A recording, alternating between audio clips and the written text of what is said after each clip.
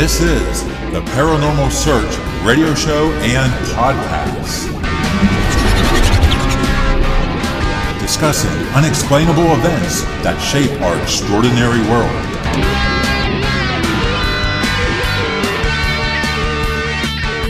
Three, two, one, fire!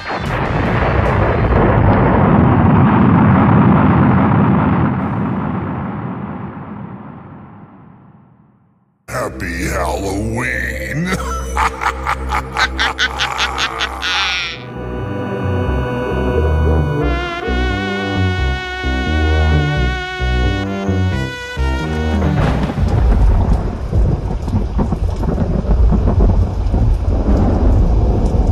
Hi everyone, my name is Jeremy and I am your host for the Paranormal Search radio and podcast.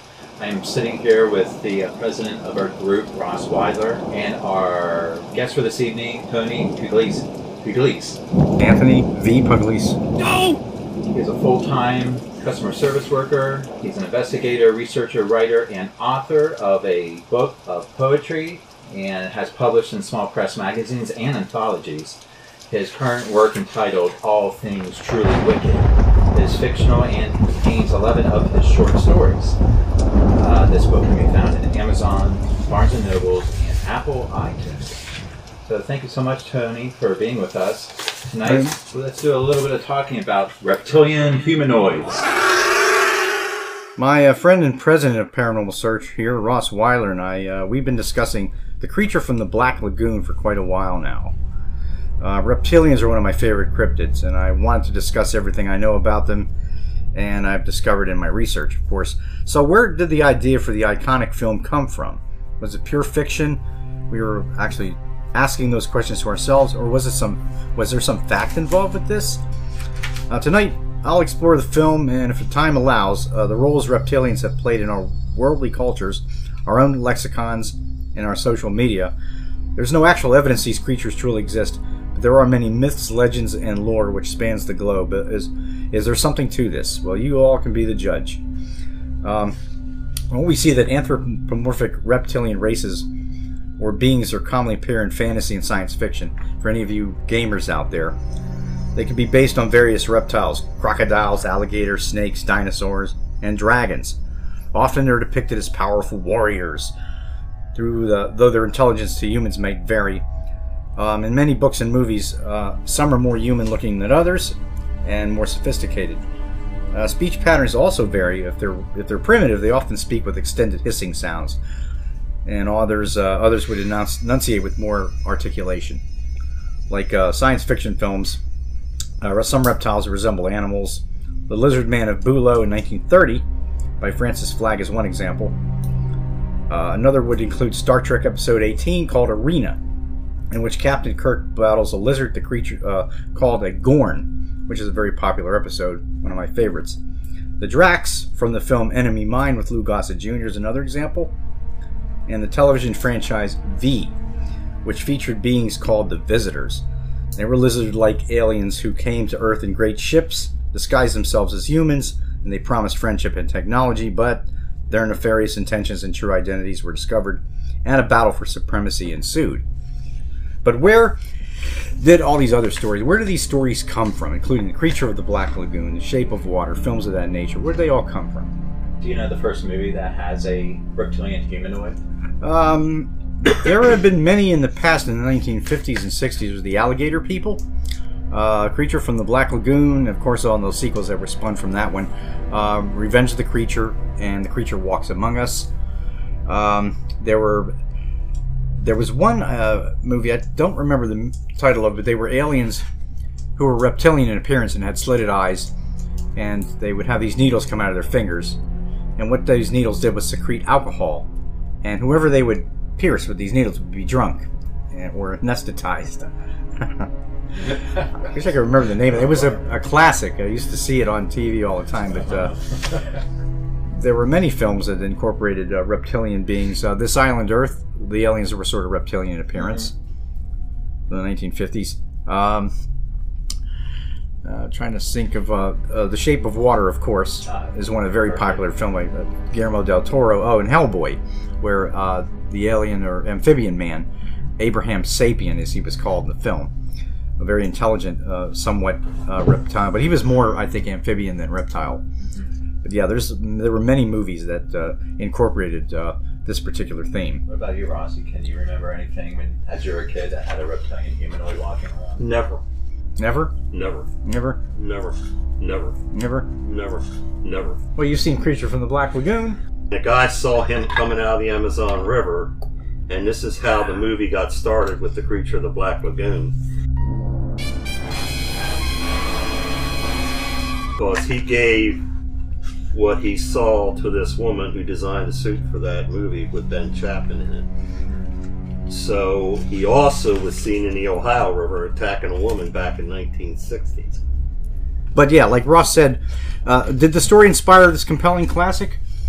I believe it did. Yeah, now the creature story was the brainchild of Maurice Zimm, an American radio, television, and film writer. He was born Maurice Zimring in Waterloo, Iowa in the U.S. His career transitioned to several film projects until he began developing the storyline for The Creature for producer William Alland, who had been developing an idea about a half-man, half-fish creature.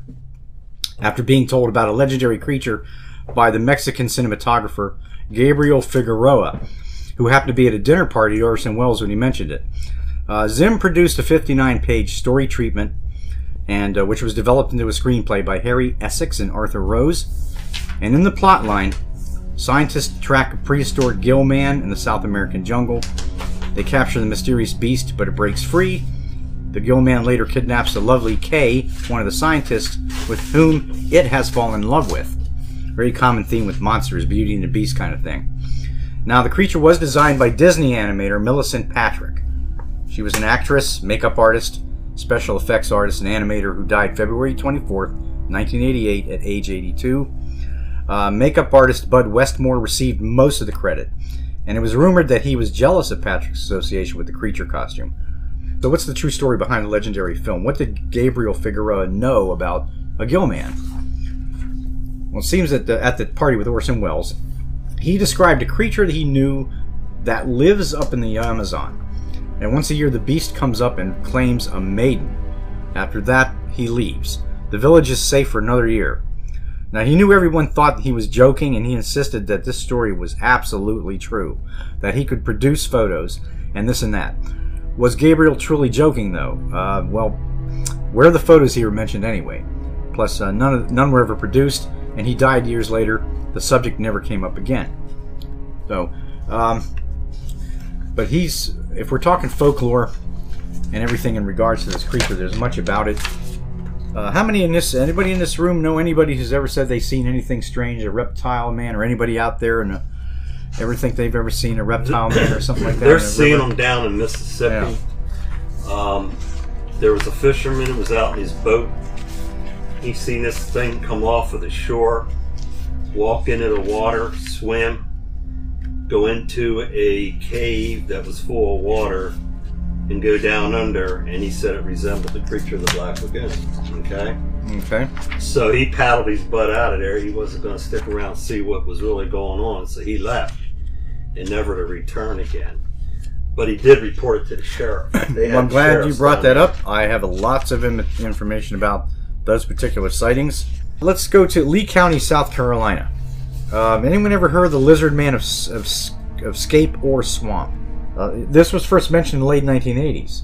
Okay, the purported sightings were, and damage was attributed to a creature that yielded a significant amount of newspaper and radio television publicity at that time.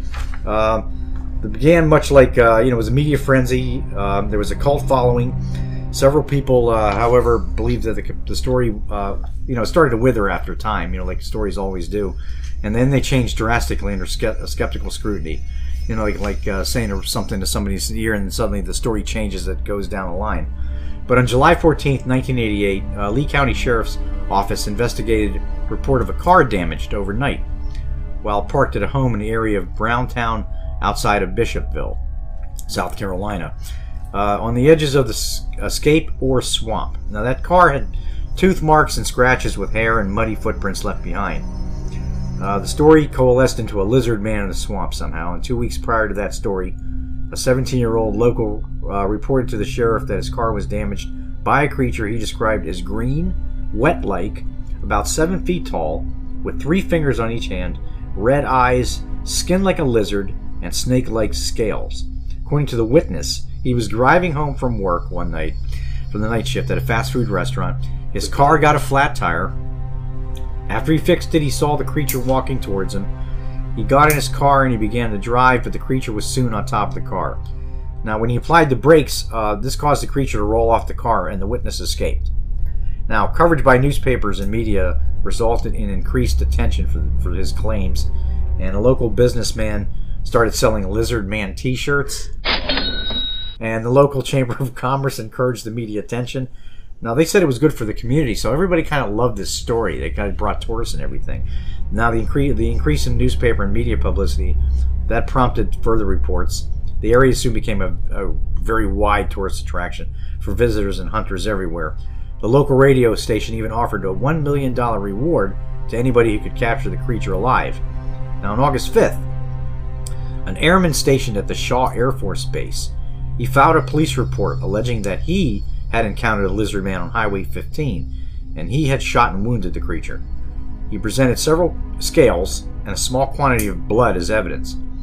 He recanted his story about 2 days later, and he said the witness had hoaxed the whole sighting in order to keep the stories about the lizard man in circulation. Reports of the creature gradually declined at the end of the summer. Local law enforcement officials speculated that the sightings were likely to have been caused by a bear. I don't know where they got bear out of scales and whatever.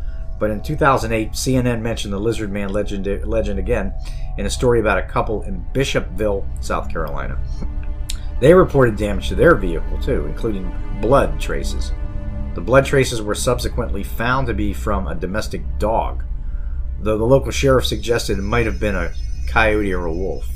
And in 2015, a television station featured photos and videos claimed to be Lizard Man, allegedly taken by unidentified individuals. In August 2017, South Carolina Emergency Management Division sent a humorous tweet.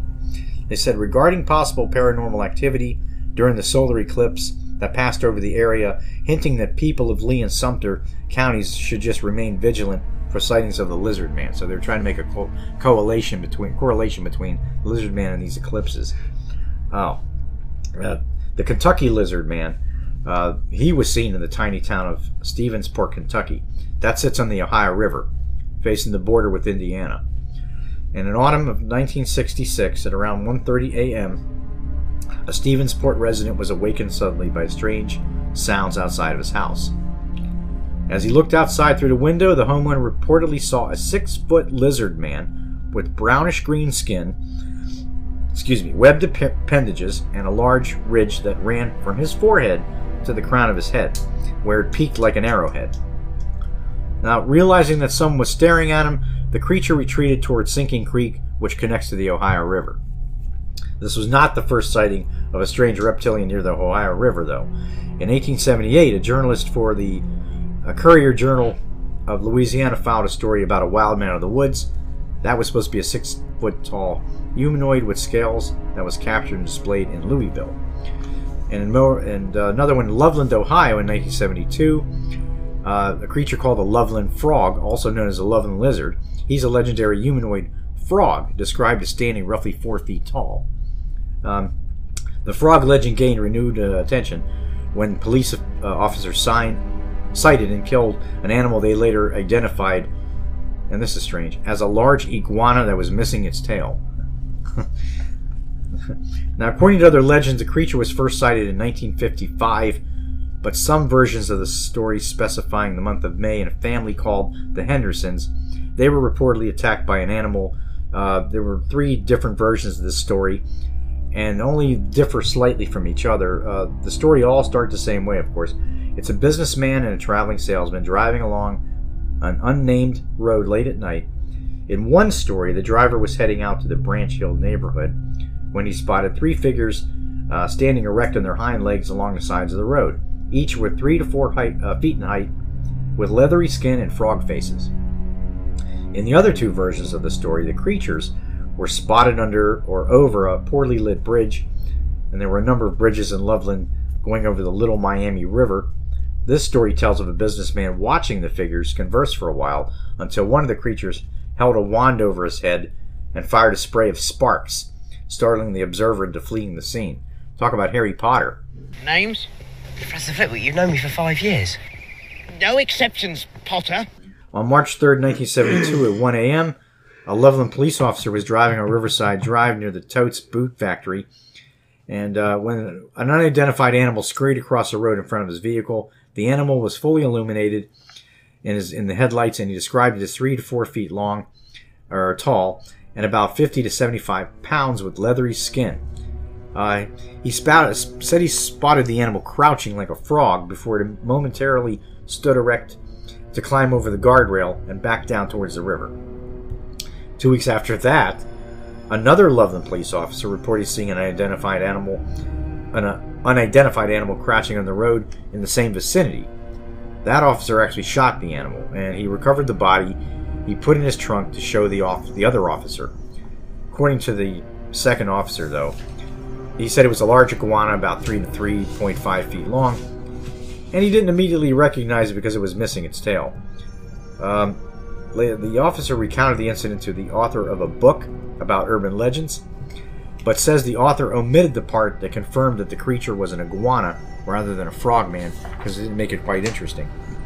Now, some of those stories I'm not too sure if they're how true they really are. I can clear up the one with the boy getting out of the McDonald's. That was a hoax. Well, they said it was. Yeah, they said it was a hoax. It was a hoax, and he went to the sheriff with his dad and everything, and he was a drug thing. He got killed, but it was a hoax. He hoaxed that. Why, I don't know. I didn't read the whole story, but he hoaxed that one. This is one you're going to love. This one. This is one we talk about all the time. Yeah. This is one of the best known lizard ones.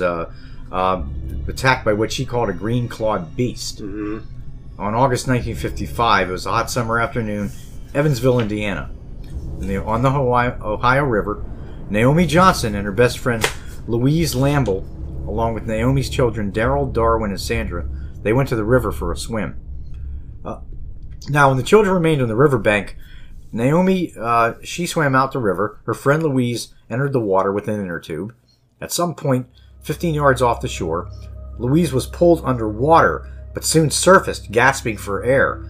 And she said something was pulling her under just before she disappeared under the surface. She managed to free herself after a few attempts. Once back on the river, Naomi's wounds from the attack were obvious. Her leg was scratched from her knee to ankle, and she was covered with a bluish-colored mud. When medical help was summoned, they tried to clean her leg.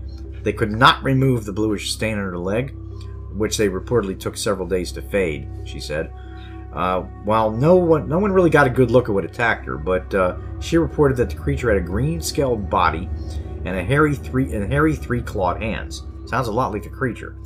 Johnson later claimed that she was visited by a U.S. Air Force officer who warned her not to speak of what happened. In fact, she said that what attacked her looked like, in quotations here, one of those little green men. Now, many strange creatures and events have been reported along the Ohio, but many people maintain the case of the green-clawed beast is that of misinterpretation. It was supposed to be a real event that was exaggerating by years of retelling. The Ohio River is deadly undertow, may have been responsible for pulling Naomi underwater, according to most. I don't believe that. No way. The river bottom is littered with cast-off fishing line and debris and trash from the busy shipping traffic that moves along that river. As for the blue stains that could not be cleaned, it was tested and shown to be mud from deep caves beneath the river. It was stirred up by the boat traffic or natural underwater movement. No way. Okay, this was on her leg. I don't think it went up into her. I don't believe that story at all. Now, whether or not subsequent sightings of a 15-foot lizard man in Trimble County in '55 is true, the attack on the woman here, I think this is very much of a real story. And why would a Navy officer come to her house? mean, what do you gentlemen think about this? Number one, when they showed this reenactment,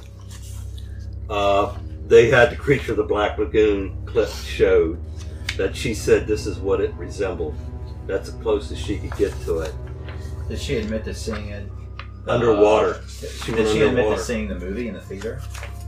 By chance? I don't know. She did. No, I don't know if she even. I don't. When she went underwater the third time, she got a good look at it. And this was 1955. 55, yeah, it's 55. 60? Well, this says. Let me see. I'll go back. 55. Information here. 55, August 1955, in Ohio. 54. Yeah, it came out in 54. But how do you? The Ohio River would be so dark. How on earth would you even see? Yeah, I'm wondering if that. If somebody pulled me under, the last thing I'm going to do is worry about what it looks like. Sure. I'm thinking the same thing too, but there's got to be something to this story. Where did the mud come from? The blue mud in her. Yeah, everybody's seen it, and why would a Navy officer? If it wasn't for those two incidents, I don't think I would have believed the story. I would have thought, like you said, that movie came out in 54. Revenge of the Creature came out in 1955. 54. Huh? No, Revenge of the Creature. Oh. Okay. The Creature from the Black Lagoon came out in 54. Revenge of the Creature 55. The Creature Walks Among Us in 56. So they're sort of back to back year after year. But there are other legends, though. These legends go back very far about reptile men or creatures that are very similar to reptile men. Has anybody ever heard of a Yakaruna? Okay, this is a mythical water person, half human, half fish, half reptile. And this comes from the Amazon. Stories from the Amazon. They said they live in beautiful underwater cities at the mouths of rivers. They're prominently found among indigenous people of the Amazon, and they still believe these legends today. The term derived from from pronouncing this right, Quichua language, Yaku for water, Runa for man, which Yakaruna, waterman. The Yakaruna are man-like and hairy. This is a strange. It says with backward turned heads and deformed feet. At night they wear giant boa constrictors around their necks while riding giant black crocodiles like canoes. They're supposed to be considered to many to be mythological gods. The local people believe they sleep at the bottom of rivers and lakes, and they communicate with aquatic animals, sort of like Aquaman. They're attracted to the odor of blood in menstruating women. Once a woman is abducted, the Yakaruna transforms into a handsome man who drugs her with secretions which act as aphrodisiacs and then brings her to his kingdom. That sounds a lot like what the Mexican cinematographer Gabriel said about how they come up for maidens and they take the maiden, and once they go back down into the water, they never come back again. They're happy. Now, what happens is that anybody that's abducted by a Yakaruna, whether it's a man, a child, or a woman, they become a Yakaruna as time goes on. And that's part of. They actually sit on turtle shells. They recline on hammocks made from feathers or butterfly wings. Their cities are crystal or multicolored walls that are made from fish scales and pearl. They're seductive and sexually dangerous.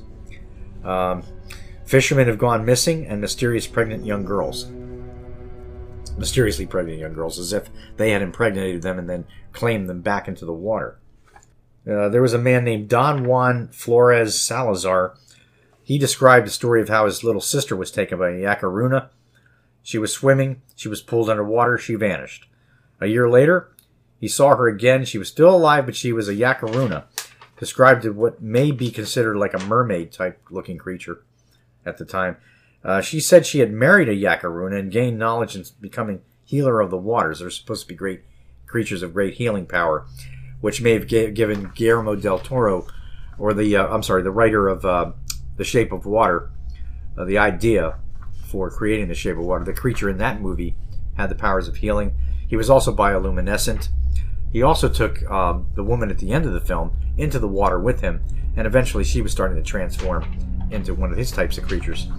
So some of these mythologies, there's much mythology. There's a lot of mythology in fiction, but how real are they? There are stories of reptiles being seen in cities, living in sewers. Cowabunga, dude! Even a strange story, bro. I remember that story about the reptile behind the woman's walls in her house, and her daughter was feeding it sandwiches. Yeah, peanut butter and jelly sandwiches. And then she saw, when she went in the room, she was wondering who's eating all these peanut butter sandwiches. She went to the bedroom, and the creature is. She had another peanut butter sandwich. The little girl had another peanut butter sandwich, and this claw comes out of the closet like this, like, give me the sandwich. And her mom freaks out, and he takes her daughter, shuts the closet, and runs out. Well, the only problem I have with that story is that she never left the house. She didn't call the police. No. She didn't even try to lock the doors with chains in there. She went to bed, and the creature crawled in bed with her one night. Right. She said she went to bed, and the creature dragged her out of bed, and he breathed some kind of like poison into her face, and it caused her to become sleepy and groggy or whatever, and drugged her for a little while, but then it just disappeared. But I know one thing. If there was a creature that big behind my wall, the last thing I'm going to do is go back to bed later on or stay in that house. I'm going to run down to the nearest police station and tell them what the heck's going on. And they'd have to go back there and see how it must have gotten into the house somehow. It probably came underground. From the tunnels, from the underground, from some kind of underground tunnel system. And I'm wondering, well, because the story jumps from this thing in the closet, and then the woman's in her bedroom sleeping. How do you sleep like that when there's something in your walls? Hey, I'm calling the cops. I'm calling animal control. I'm calling somebody. Yeah, this is crazy. I mean, the thing of it is, I think that was the type of a ranch house that was just on a cement slab, and this creature came tunneling up through, you know what I mean, the floor to come up inside that closet. Actually, it was an apartment building. Or something kind of. Well, she was on the first floor. She was on the. I don't remember the whole story. I wish I was in the TV show. And then they also had the ones that were chasing the woman in the truck. Yeah. Anyway, it was in the TV show Mysteries and Monsters there. Oh yeah, that's right. The one with they were coming out of the sewers. Yeah. And they were walking sort of on all fours like Quasimodo or something. And chased this woman on a truck, and then her boyfriend came out and tried to fight him off of the golf club and everything with golf clubs, and he jumped back in the truck and disappeared, and then it was like a foggy night or something, some summertime night. That was in California. All these stories originating in California almost. So there's lots of different ones, but there's different things, stories. The questions I have, how's reptilians and a gill man, how much are they alike? Are reptilians alien? Where do they live? Yeah. Do they believe reptilians are running the U.S. government? Oh, yeah, they do. And I can tell you right now, gentlemen, these are questions I have. Before we go, how far back these legends go, though, we'll get to that in a minute. Yeah, I do have information on that as well. How far these stories go as far back? They go very far back. I mean, how many people know here about stories of feathered serpents? Quetzalcoatl, the Mayans, they all have one thing in common. Almost every civilization, including the Mesoamericans, the Egyptians, the Southeast Asians, the Eastern Indians, all have stories about some kind of serpents that fly, either with feathered wings or wings. The stories of dragons, reptilian creatures with wings. In the Western civilization, however, we're always trying to kill the darn things. There's like the knights in shining armor. I will slay the dragon. And the one thing they have in common, the dragons are always doing what? They're always gathering shiny objects, jewels, coins. They don't want monetary gain. What are they going to do? They go down to Boscov's? Nobody beats the prices at Boscov's. No, they're going to... So they're always... What else are they always doing? What else are dragons so popular for in the Western?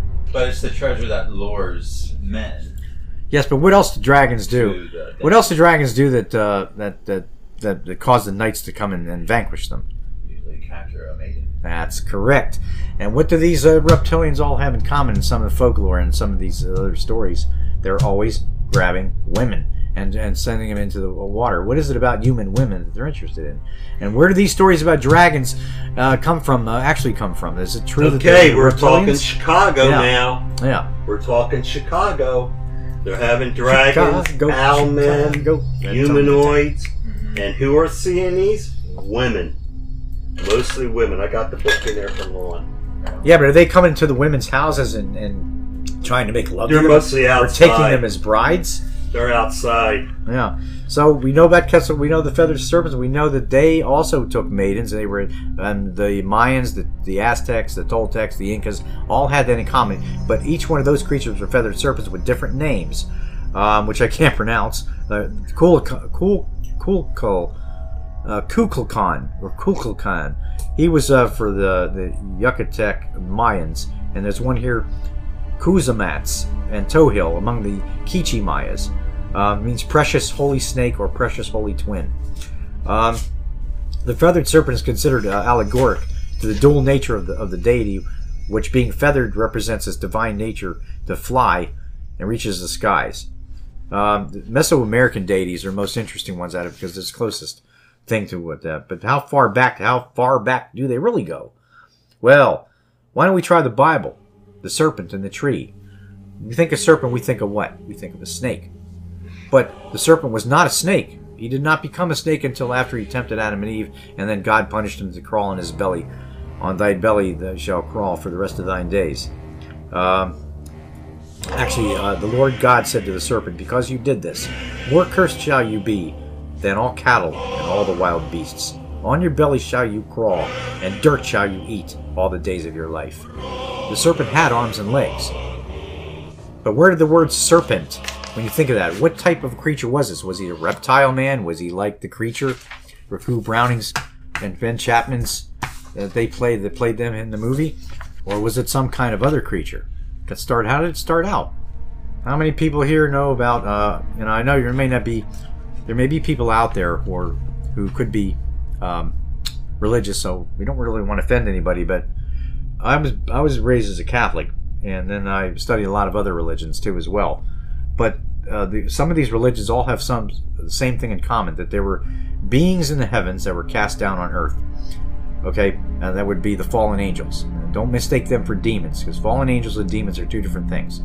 The dark angels cannot possess bodies like you see in The Exorcist. Power of Christ compels you! Dark angels, angels themselves are created from fire. That's their element. And what does fire have something close to do with? What do dragons do? They exude fire. They breathe fire. They use it as a weapon. They take maidens. They like to collect shiny objects like a lot of animals do, especially some types of reptiles and stuff, and amphibians and birds and so forth. Not to get off the beaten track here, but you can probably go all over the place. In the Jewish angelic hierarchy, though, angels were cast down to earth. One of those classifications, there are many classifications of angels: cherubim, seraphim, principalities, Gregorians, I can't remember all the dominions, and so forth. Now, the devil himself was supposed to be a seraphim. The seraphim are called the burning ones. And because we are made from earth and they are made of fire, the element of fire, God asked them, the angels, to revere man above all his creations. Well, Satan said, the devil said, I'm not having that. I says, we were created first. We should be revered, not them, which is why he was cast down to the earth. The first thing these angels did when they were cast down, some of them made love to the human women. They took them as wives because they thought they were beautiful. And they created creatures called Nephilim. But anyway, getting back to the seraph. Seraph in some languages translates to serpent. And they're not these gorgeous angels that look like Fabio with blonde hair and brown skin and 6 wings. These creatures had multiple wings, feathered serpents. They were serpentine in appearance, which is why this word seraphim came from serpent. So if there was one of these creatures in the Garden of Eden, whatever the garden was, whatever Adam and Eve did to get God angry, this creature was in the garden with them. And this creature allowed itself to be tempted by the devil in order to create it. Now, what do we call the devil as well? The devil is called many things. He's called the serpent. He's called the dragon. So, how far back do these reptilian stories go? Well, gentlemen, they go as far back as biblical times. They go far back, long before man was even created. So, we, in our quest for trying to find facts and figures, could these creatures be something that goes that far back, and they're the descendants of anything that in all these legends and everything about there's a story that they think these reptilians come from the center of the earth. Yes, but that makes perfect sense because the angels had no place to go when they were cast down the earth. Like I said, they have bodies. They can't possess your body. The Nephilim that were destroyed during the Great Flood, they could not be saved by God. They were abominations. They were half human, half God, technically, the angels. Now, where do we hear about that? We hear a lot about that in Greek mythology. There's reptilian type stories in Greek mythology. There's stories of reptilians in Roman mythology and mythologies all over the world. Very similar stories, which was why it was so easy for Greeks and Romans to convert to Catholicism and Christianity, because the stories about a man dying on a cross and being resurrected, and beings coming down to earth and making love to human women wasn't a far cry from what they already believed. So, you know, they had Zeus, they believed in all the gods and everything. So anyway, now we were mentioning about conspiracies. Some of these creatures, if they were earthbound, could have been, if some of these angels were walking around earthbound, or whatever you want to call them, angels, or however you want to see it. You don't have to see it in the way Catholics see it or the way any religion see it. But if they did become advanced, it's possible they could be here in the center of the earth, and they could be living in caves, they could be living in sewers, they could be living anywhere. There may be several types, just like not all people are smart, not all these reptilian things are smart either. There's ones that don't speak very well, there's some that still crawl on their arms and legs like primitive animals, and there's others that stand straight up and they're quite intelligent, and they can probably give us a run for our money. So let's talk about the reptilian elite and the conspiracies that surround that. Now, could this be true? Are they actually among us? They drink blood, they eat flesh, they shapeshift. Are they extraterrestrial from outer space? Or are they always been on this planet for thousands of millenniums? Have they always been here? They're humans. Their only objective is to enslave the human race, according to conspiracy. Sounds pretty hard to fathom. But they are allegedly our leaders, our corporate executives, our beloved Oscar-winning actors and Grammy-winning singers, and they are responsible for the Holocaust, the Oklahoma City bombings, and the 9/11 attacks. These reptilians? Yes. Former BBC sports reporter David Icke, I don't know if any of you have ever heard of him. Yeah, Okay, he's a conspiracy theorist and he's a New Age philosopher. He became the poster human for this theory in 1998. He published a book called The Biggest Secret. Now, he insisted on being called the Son of Godhead. He felt himself he was pretty wild. He said he calls the reptiles the Anunnaki, which means those from the heavens who came. He says the reptiles have controlled humankind since ancient times, and he has earned the dubious title of Paranoid of the Decade in the 1990s. Now, he written other books too. The David Icke Guide to Global Conspiracy, and he also operates his own website. His theories have supporters in up to 47 counties. He's given lectures to crowds of up to 6,000 people. A poll of Americans in 2013 by the Public Policy Polling indicated that 4% of registered voters believe in what he has to say. Okay, his book, The Biggest Secret, contains interviews with two British people who claim that members of the royal family are nothing more than reptiles with crowns. And I've heard many of these theories and have seen videos where their eyes and faces change shape. Have you seen those? Yeah, not just her, but they're news people, actors, singers. Rumsfeld, his face turns funny. George Bush, young Bush, George W. Fool me, we can't get fooled again. Oh yeah. According to him too, he's saying that monsters are from the Alpha Draconis star system. Okay, that's where he's saying they're from. And they're hiding in underground bases here in the Earth. And they're the force behind a worldwide conspiracy against all humanity. He says that most of the world's ancient and modern leaders are related to these reptilians. That includes Queen Elizabeth, the Bush family, Henry Kissinger, Bill and Hillary Clinton, and Bob Hope, the comedian. He claims that lizards are behind secret societies like the Freemasons, the Illuminati, which incidentally, Freemasons, the Illuminati branched off from the Freemasons, I believe. There's a ritual when you become a Freemason. It's what they call you become illuminated. And once you're illuminated, then you become a full-fledged Freemason. Lots of stories about them as well. So the Illuminati, both of these organizations have been around for hundreds of years. And it says that relatives like the other relatives, the Rothschilds, they're a wealthy Jewish family originally from Frankfurt that rose to prominence in the Holy Roman Empire in the 1760s. They said, of course, the British Roman family and the Merovingian dynasty. They're a ruling family of the Franks. They reigned from the middle of the 5th century until the year 751. They're mentioned in Dan Brown's novel, The Da Vinci Code. They're said to have allowed Sarah, the daughter of Jesus Christ, and Mary Magdalene to hide within their family and become part of the bloodline. And now the descendants of Jesus live among us today. But I suppose, too, that also includes reptilian individuals as well. So that's a lot of... That's pretty much what we got. Conspiracy. In my book right behind. Yeah. How does the ancient alien theory fits into all this? There are God only knows. Theories out there that these ancient reptilian aliens manipulated the DNA. Well, I think you're referring to the Anunnaki, but they're never pictured as really aliens. And some of the legends about fish creatures, there are creatures called the Oannes.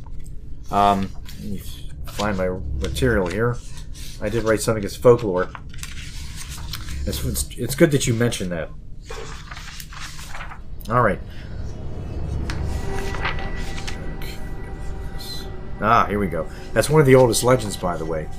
The Oannes of Mesopotamia. They were very similar in appearance in artwork to the Anunnaki in the Sumerian language, in the Sumerian religions. The Oannes were supposed to be an amphibian race. They taught mankind wisdom. They were very much like the Anunnaki, like I said, except the Anunnaki came from the stars. These creatures lived in the ocean and have been here for millions of years. They have the form of a fish with the head of a man beneath, much like modern-day mermaids or merman myths. They once came up from the Persian Gulf, and they instructed man in the arts and sciences. The Oannes are still the focus of worship today, and their artwork can be viewed. They can be viewed in artwork, sharing scenes in early Catholic and Christian artwork and frescoes. There are beliefs indicating that their existence is being hidden in plain sight by the Catholic Church, that they know about these creatures.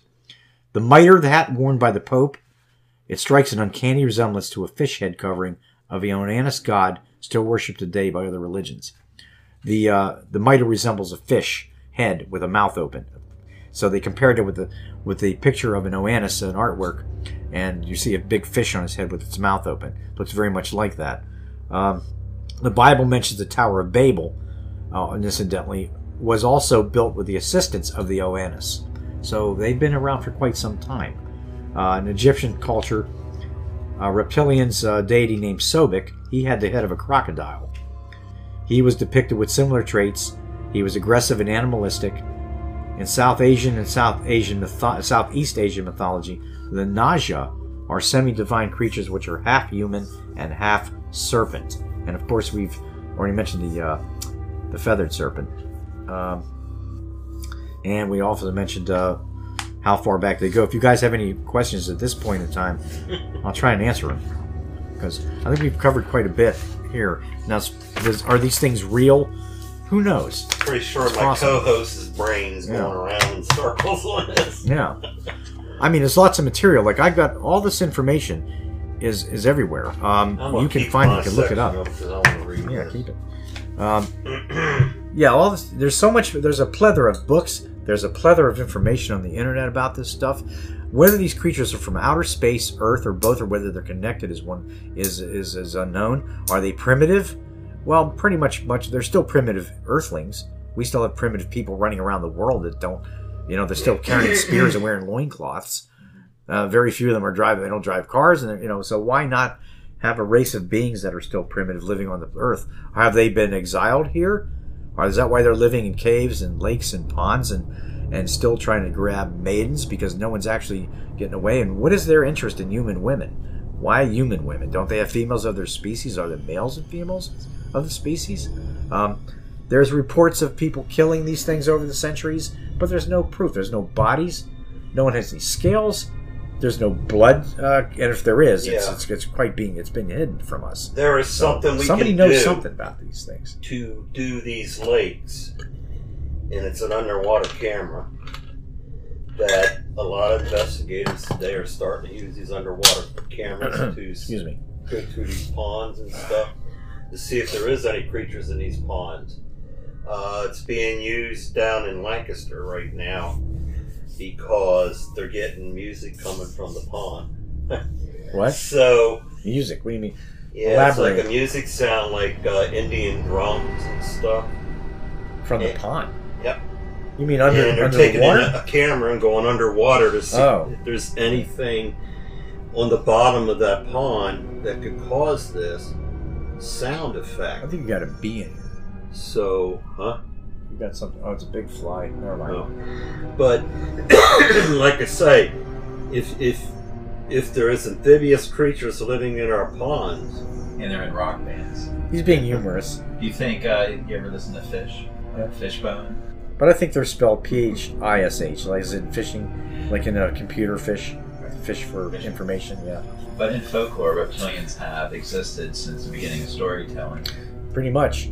They've existed a lot longer, and I didn't think of that because we think of angels, we see like people see cherubs in those little in paintings that they're depicted as little cute little chubby little children with wings, and in Valentine's Day and everything. But cherubim were actually very powerful angels who in fact also looked very much like the Sumerian Anunnaki depictions. They were huge powerful angels with wings of great wings. Now whether they're really wings or some kind of exhibition of power that emanates from their bodies, I don't know. The seraphim were supposed to be some of the smartest angels, and they had the most wings. The devil himself had pipes built into his body for music. He was most revered by God. God did not throw him into the pit as once believed. So supposedly these fallen angels are still walking around the earth. They can't possess bodies. The Nephilim can do that. The Nephilim are disembodied spirits. Yeah, I don't think we have to worry as much about these creature things anymore. But what I'm learning from different shows that I listen to on that radio there, these guys are talking about alien invasions. That aliens are the thing that's going to do us in. Well, is it quite possible they are in the Draconius? If they are in the Draconis star system, then we're probably in a lot of trouble because they're probably highly advanced civilization of reptiles. Yeah. Okay. So according to this article that's written by Mental Floss, 7 traits humans inherited from reptiles. Dun, dun, dun. Their brain is one of them. It's our yolk sacs. Yes. When we're embryos, a relic of our egg, laying past, hangs in the womb with us, a yolk sac. Just like the bird and reptile eggs, these sacs provide embryos with nutrients. We have resilient skin. It might not look like it, but our skin developed thanks to a reptilian battle with the elements 300 million years ago. Reptilians evolved a new kind of skin to deal with the dry air on land, a watertight barrier and dead skin cells. So that's a similarity we share with them. The hair on our heads. So reptiles beat you to the punch and grew hair first. So apparently reptiles were sporting some style and hair. Well, don't forget that we have a reptilian brain too. Mm-hmm. Before the convolutions grew around them. A Thrinaxodon, a burrowing reptile that lived 245 million years ago, evolved the whiskers to feel around in the dark. That's pretty neat. Well, a reptilian is more like a prehistoric creature. Mm-hmm. Well, they got the 3 bones in the middle of our ear that helps amplify sound. Oh yeah, the anvil. Reptiles have those as well. The hammer, the anvil, and I forget the other thing. For Ross. He's like, huh? I don't have any of that. What's that? What? It's coming back slowly. We'll jam a pencil in there, loosen things up a bit. So they also mentioned the brains as well. Yeah, okay. Our teeth. Most modern reptiles have long, sharp, peg-shaped chompers. Thinking of crocodiles. They do not have canines. These are strictly found in mammals. But it wasn't always that way. The dog-like lizard, Gorgonoscipid, was one of the first ancient reptiles to flaunt long saber-toothed Oh, that's canines. right. I know that creature. Yeah, I know about that creature. He looks similar to the beast from 20,000 Fathoms, except his skin is smooth. He has no dorsal spines. And he's got these 2. Right. Yeah, I've seen that on TV special. That is a very strange looking creature. It looks more mammal than it does reptile. And the crocodiles and the alligators are from prehistoric times. Yes, that's right. And they survived for millions of years. It's possible that some small species of dinosaur, other than becoming birds, right? Because a lot of them were feathered. The velociraptors in Jurassic Park didn't look like that, and they weren't that big. Most of them had feathers, and they developed flight. But it's possible they could have also developed. They were very intelligent, they could have developed in the humanoids, like monkeys become man, supposedly. I'm not sure if I believe the whole evolution thing, but genetic tampering, whatever you want to call it, is possible. Here that we don't inherit reptile teeth, skin, and bones directly. We simply inherit the genes that make them possible. Right.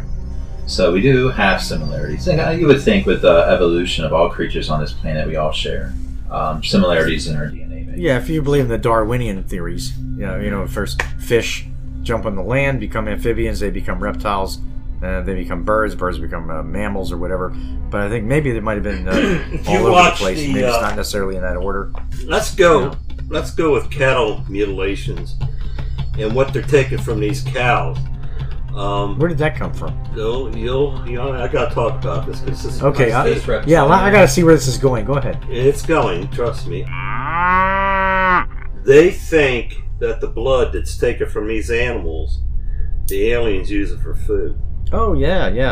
That they take the blood through their skin and feed themselves. Well, Paul Schneider from Dulce, New Mexico, that story, he's mentioned a lot about what they do with. I don't mean to get off the subject that's okay. And everything, but that's pretty close to the subject. Yeah, that's a good point you made. Because this is something that's getting starting all over again.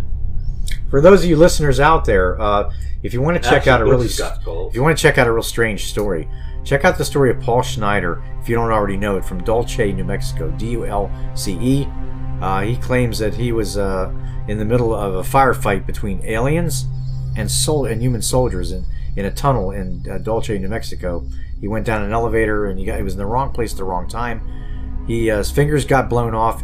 Part of his chest was blown up. He's done a lot of speaking engagements, and there's a lot of talk about Dulce and their involvement with aliens and genetic tampering and blood and flesh being taken. So possibly there is some kind of connection with these mutilations. And the only gun he had was a Reptilians too. Was it what? Yeah. 380 that he used. He carried on job sites. In case of snakes and stuff like that. And that's what he used to fight. But we lost that battle with the alien. They used lasers from their chest. Right, and if you've seen this man, you look at Paul Schneider, if you've seen this man, his fingers, his chest, that wasn't done by any conventional weapon. And I don't know how he walked around like that. I think part of his face was murdered too. They found him one day in front of his window with a piano wire wrapped around his neck. Suicide? I don't think so. No. In the same way with Forrester getting thrown out of his hospital window. Yeah, sure. Right. Yeah, he slipped and fell. Right. Because his brother was coming to take him out the next day, and he had to do something with him. What happened to him? Oh, he fell on his knife 15 times. Yeah, poor guy. How unfortunate. I don't know. Well, are there other stories of humans engaging in battle with aliens or reptilian humanoids, anything like that? Well, I don't hear too much about, except for I hear about regular people. I can tell you. Like the stories we told you earlier about the man who fought them off with a golf club and was near his truck. And there are a couple other stories here in the United States. Story that a lot of people don't know about Area 51 and the UFO that went down in Roswell. When they got on the scene of that Roswell crash, they had M1 Grand rifles. And the one alien was walking over the hill that was alive. A lot of people don't know this. It's true. And they kept saying, "Hope, hope." That means stop. Well, he probably didn't even know that. He kept on walking, and then he just opened up on him and killed him. And that's a true story. But when it comes to aliens that are embedded in our ufology, are these reptilian? Do you think these, just the stereotype of what an alien would be, do you consider that a reptilian humanoid? Or according to David Icke, they're different.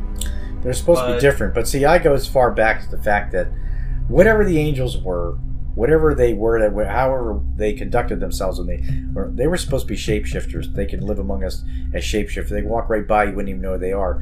These reptilians supposedly have that same power, and 12 million Americans know the United States government is run by lizard people. Okay, they know. Okay, but they never said which members of the government are the reptilians. But they know, in quotation marks, the United States government is run by lizard people. and they don't. And I'm saying, well, okay, let's piece together the latest groundbreaking research about this and find out.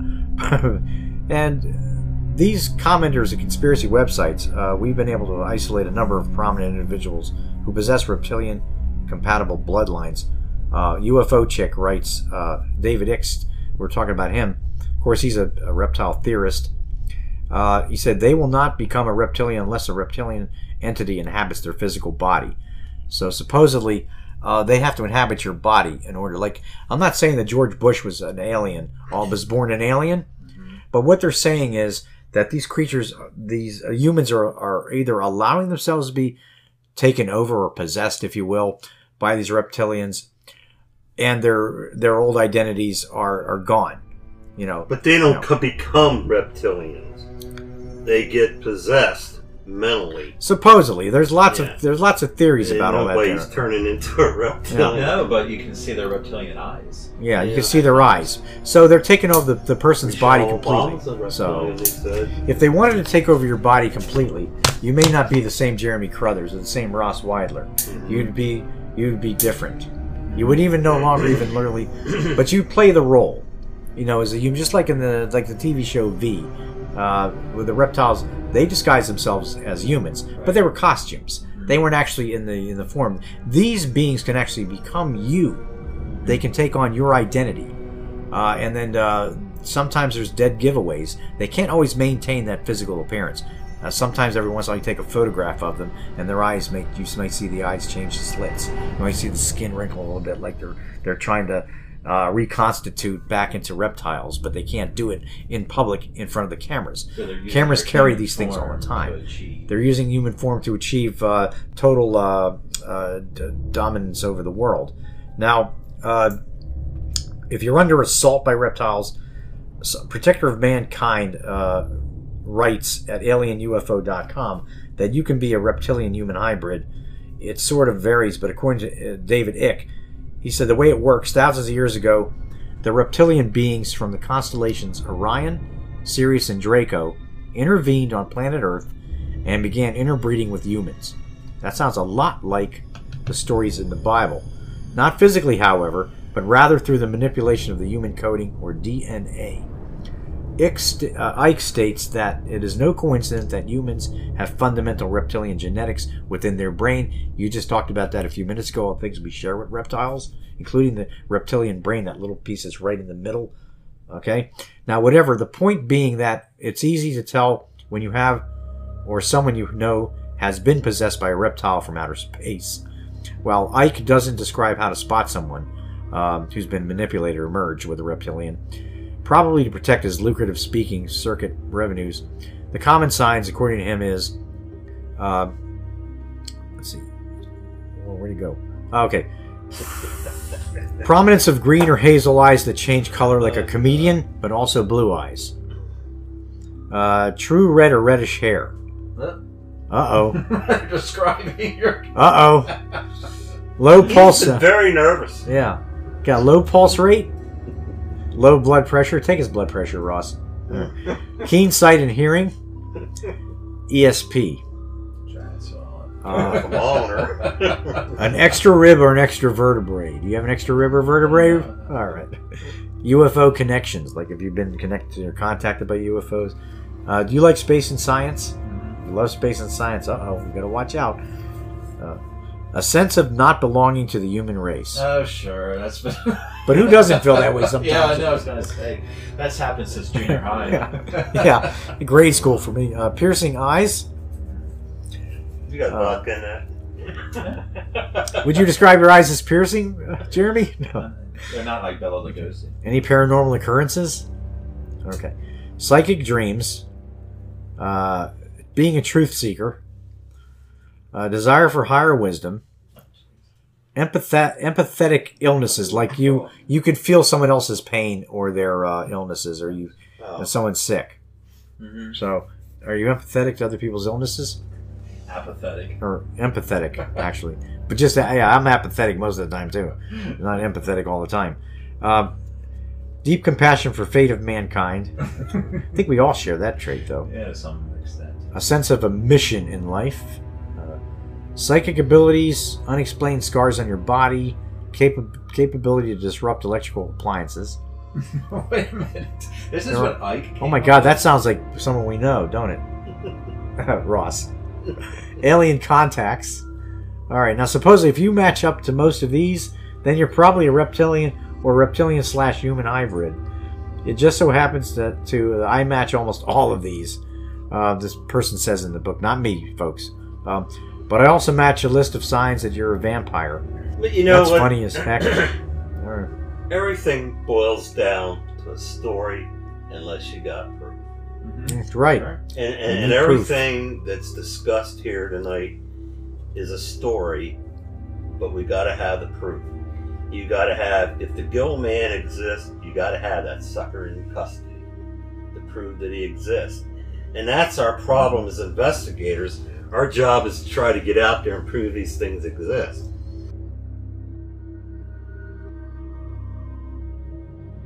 Thank you so much, Tony, for your time. And how do people find you online? Well, I can be found on Facebook, and my book can be found, All Things Truly Wicked. The whole idea, there's like 11 short stories in it. The premise is that bad things happen to good people. Sometimes good people can become bad things. The characters within the book will find themselves confronting horrific threats and will walk the line between daylight and shadow. In their desperation to find solace, security, or an easy way out of their internal hells, many will acquiesce to the supernatural tormentors, becoming one with the eternal darkness, interchanged forever. All things truly wicked start from innocence, and within these pages, the once innocent become the truly wicked. And that was taken from a quote from Ernest Hemingway from his memoirs, A Movable Feast. From Sophocles, he writes, "The soul that has conceived one wickedness can nurse no good thereafter." And Friedrich Nietzsche says, "He who fights monsters should see to it that he himself does not become one." And I hope everybody enjoyed hearing about reptilians. There's lots of material on the web about it that you can find. Lots of books you can read on it. It's quite interesting stuff. And if you can believe it or not believe it, you guys be the judges. I'll be bringing out my book. It's going to be a reference book on all creatures that are investigated. I think it'll be a very good book to bring out as soon as I can get it finished here. I'm almost done with mine.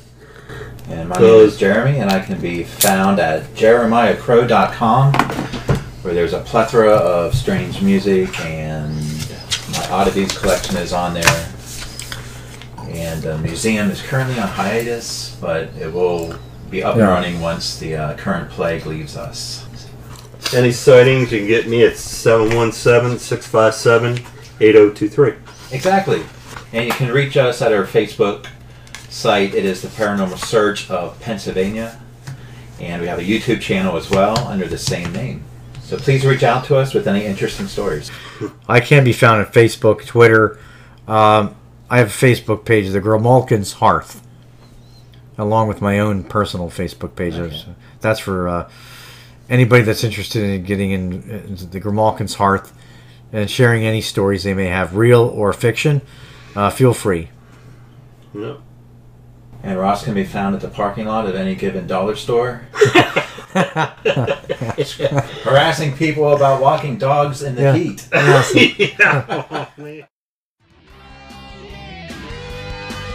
Thank you for joining us this episode. If you would like to attend our monthly meetings, you may do so by visiting the Lower Paxton Municipal Building in Harrisburg, Pennsylvania. We meet the second Wednesday of every month between the hours of 7 and 9 p.m.